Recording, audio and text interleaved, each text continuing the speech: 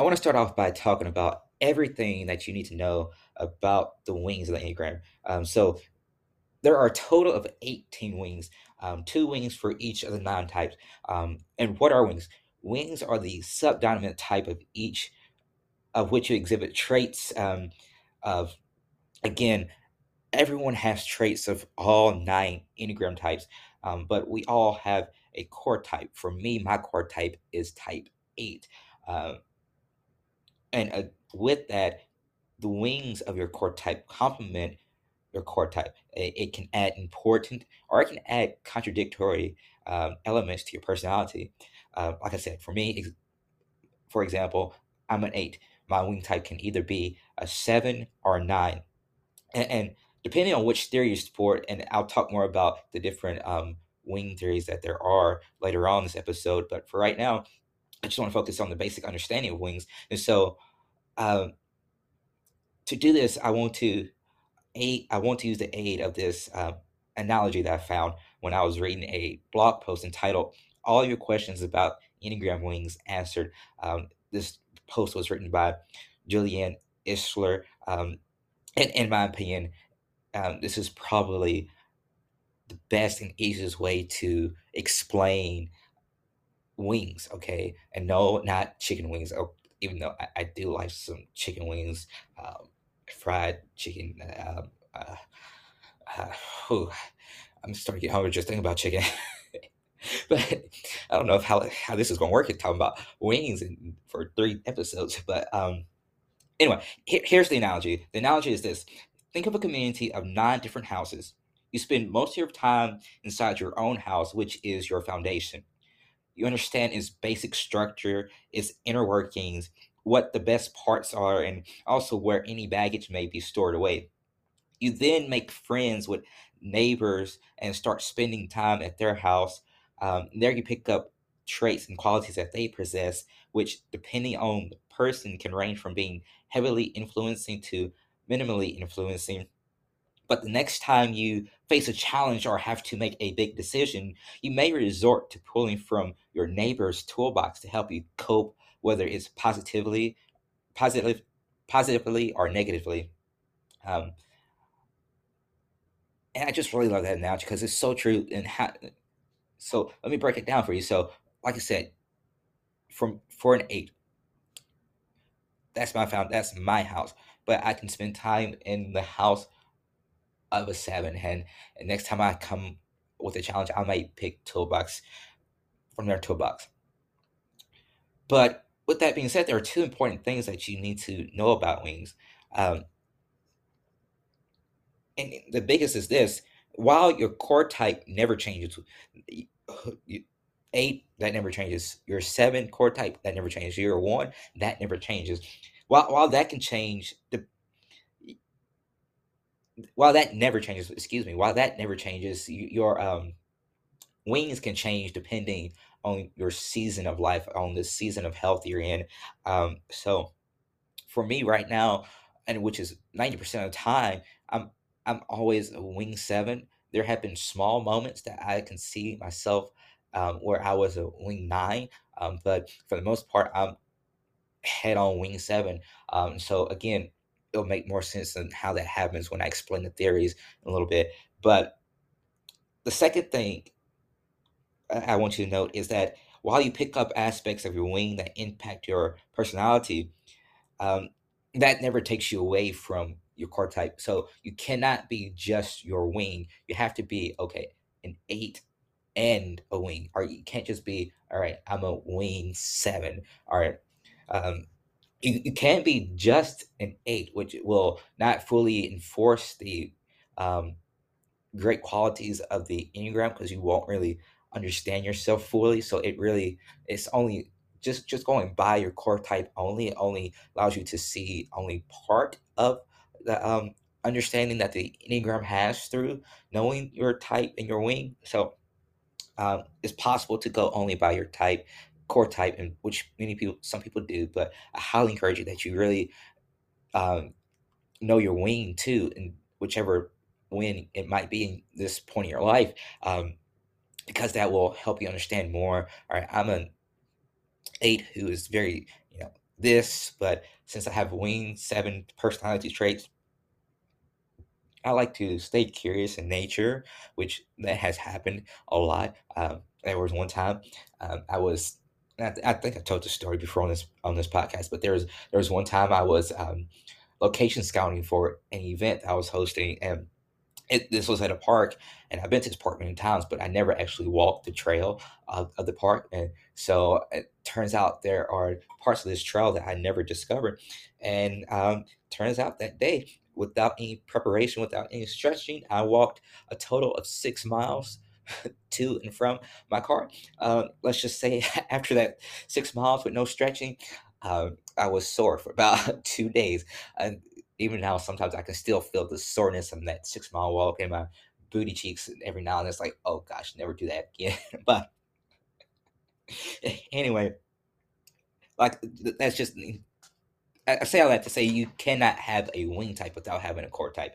Um, And before I explain how you can find your wing, I want to talk about let's talk about the theories. And so there are two major theories. The first theory is that while your two wings are subdominant to your core type, you have a dominant wing depending on your level of health. This is the theory that most people support. This is the theory that I support. This is the most accepted theory. And this is why you hear people say they're an 8 wing 7 or a 2 wing 1 or a 5 wing 6. And for the person who says they're a 5 wing 6, their 4 wing might become more dominant in a couple years. I wouldn't say years, but they might become a 5 wing 4 in a month or so down the road, just because that's the level of health they are. That's the season of life they're in, where they're taking on more qualities of adapting and coping from the toolbox of having a wing 4 rather than having a wing 6. But then they can switch back to that wing 6 if needed, because your core type is who you are, is your main personality, but your wings are how you are. Like I said, tools and ways to help you cope with different life situations, in addition to your core type. So wings can change, especially by this theory. But the second wing theory is, which is the lesser accepted theory, is that we don't have a dominant wing, and that we're always operating in a 50% of each wing. So for this theory, someone who believes this theory, um, if I believed in this theory, it would be okay. So my core type is an 8. I can have either a 7 or a 9 wing. Well, I have both of them, and I'm always operating 50% 7 wing and 50% 9 wing, along with my core type 8. And so, like I said, that second theory is the lesser um, accepted theory, but it is possible, and it is a theory out there that some people accept.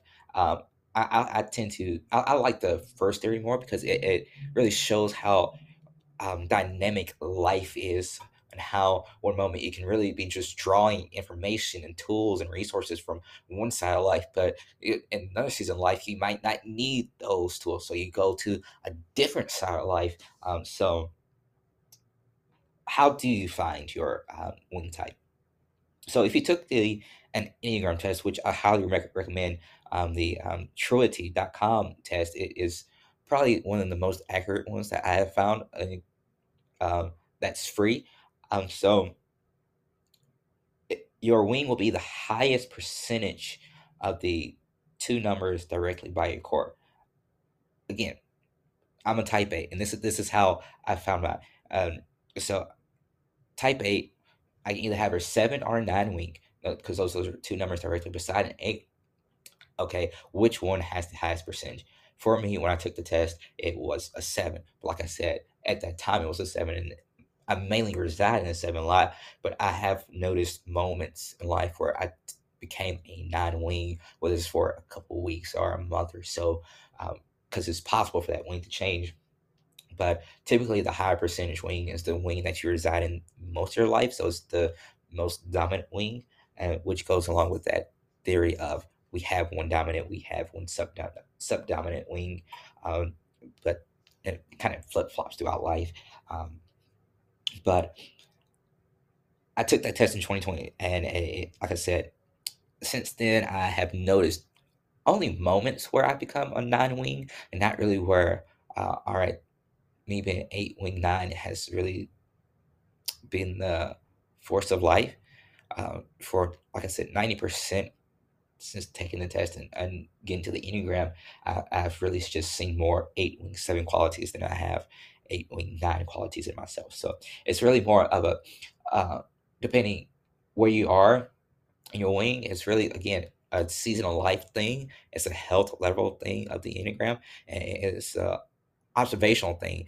Where do you see yourself? How are you dealing with life's demands?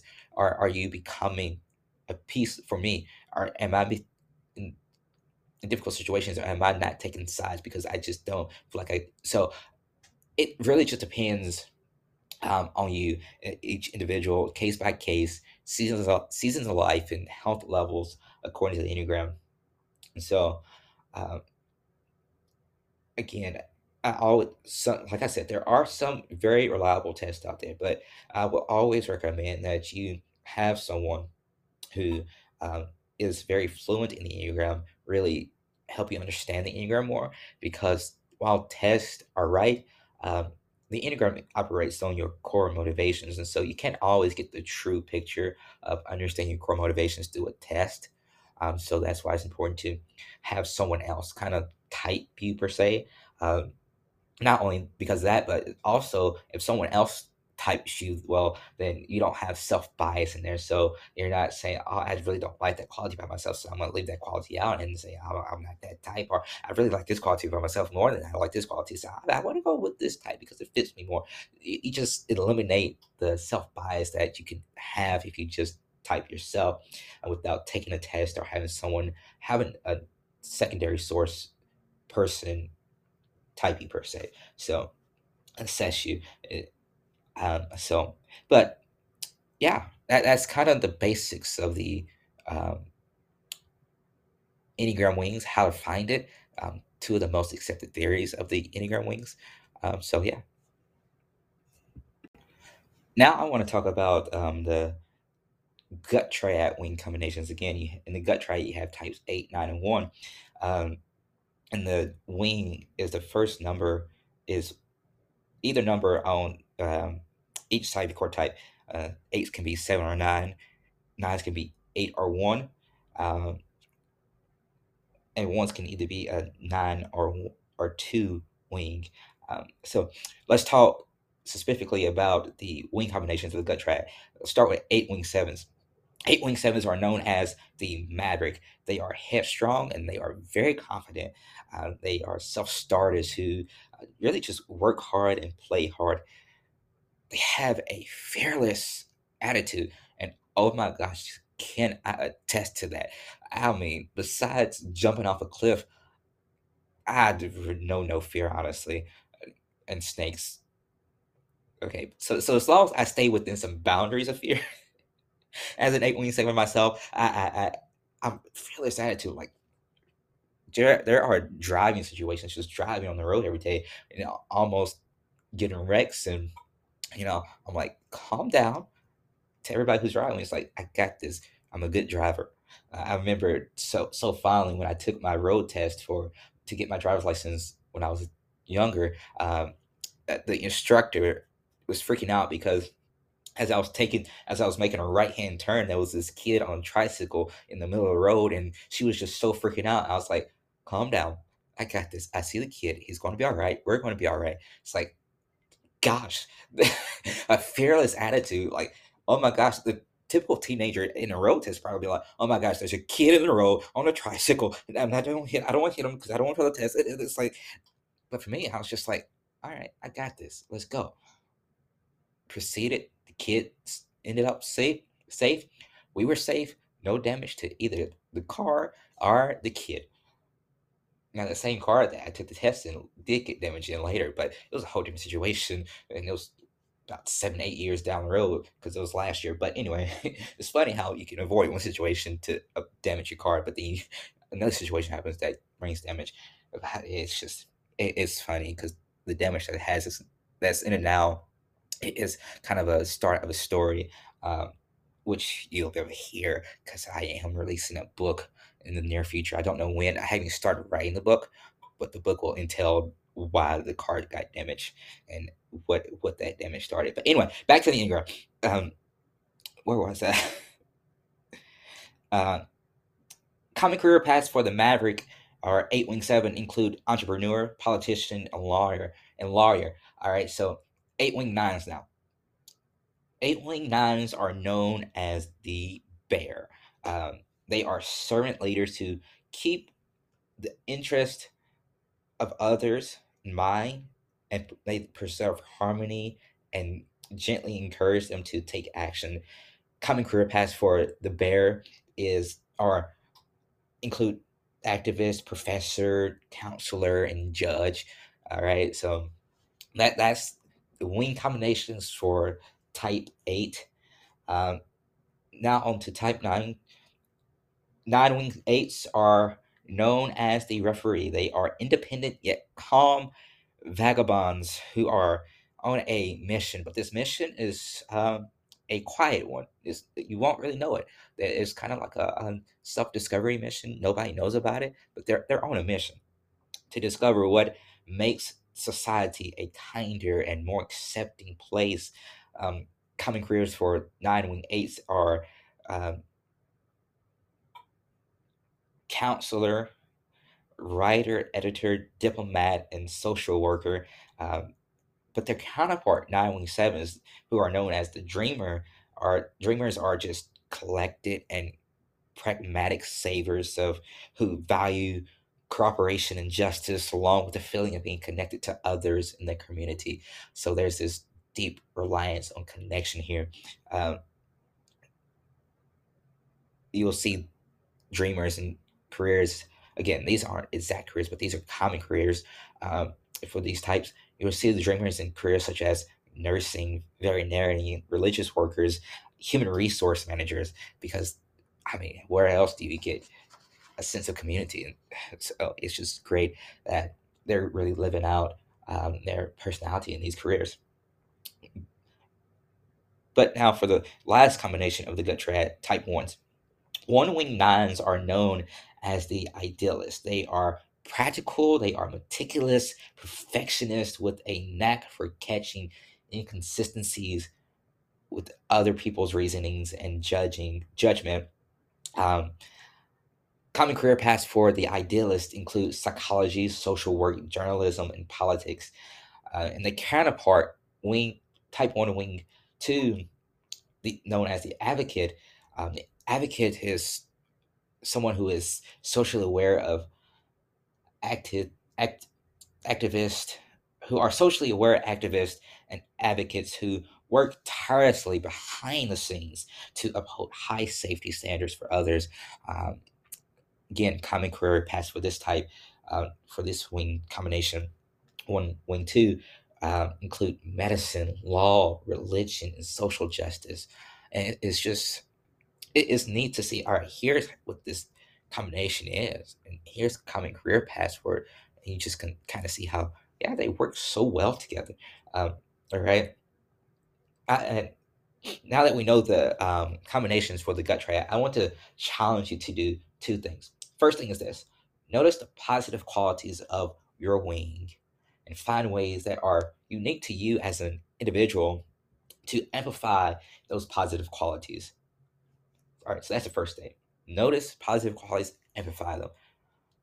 Second thing I want to challenge you to do is take note of both the positive and the negative qualities and learn how they affect your engagement with other people. How are your positive qualities affecting how you engage with a stranger? How are your negative qualities affecting how you engage with um, your best friend?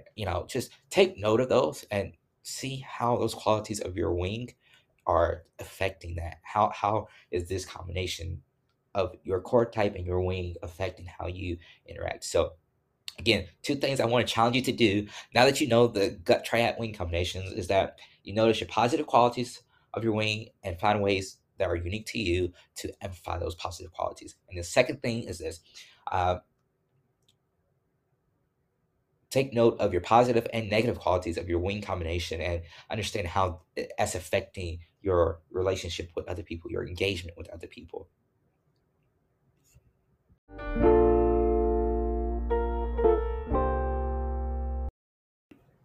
I'm so glad that you have chosen to come along with me in another season of restoration. Season one was so great. And I think that in the second season, it's important to focus on relationships. And so I also want to challenge you in the second season that you'll be intentional about showing love to your significant other, family, and friends. It's official. Enneagram Restored Podcast is now on Instagram. Go give us a follow at Enneagram Restored.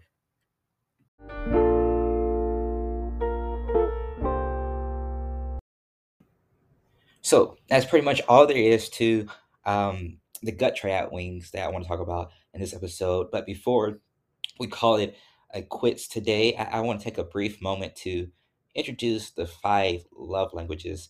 All right. If you have not heard the five love languages, they are words of affirmation, quality time, receiving gifts, acts of service, and physical touch.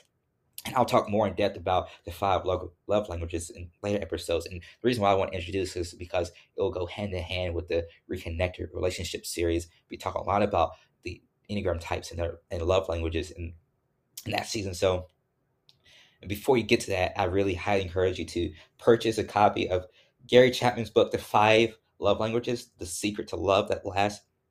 It's a great book, and I highly encourage you to read it before you engage in this Reconnected Relationship series, because you'll better understand what I'm talking about when I say, all right, each Enneagram type and their love language, and how it just shapes together, how it pulls together, oh gosh, how it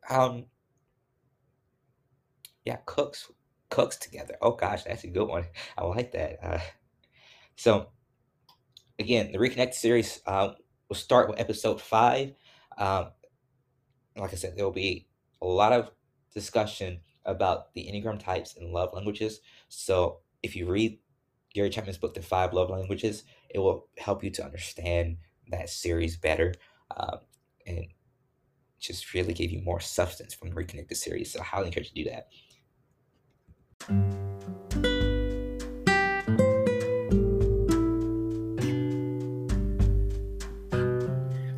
Well, like I said, that's all that I have to cover on the gut triad wings for now. But again, thank you for listening.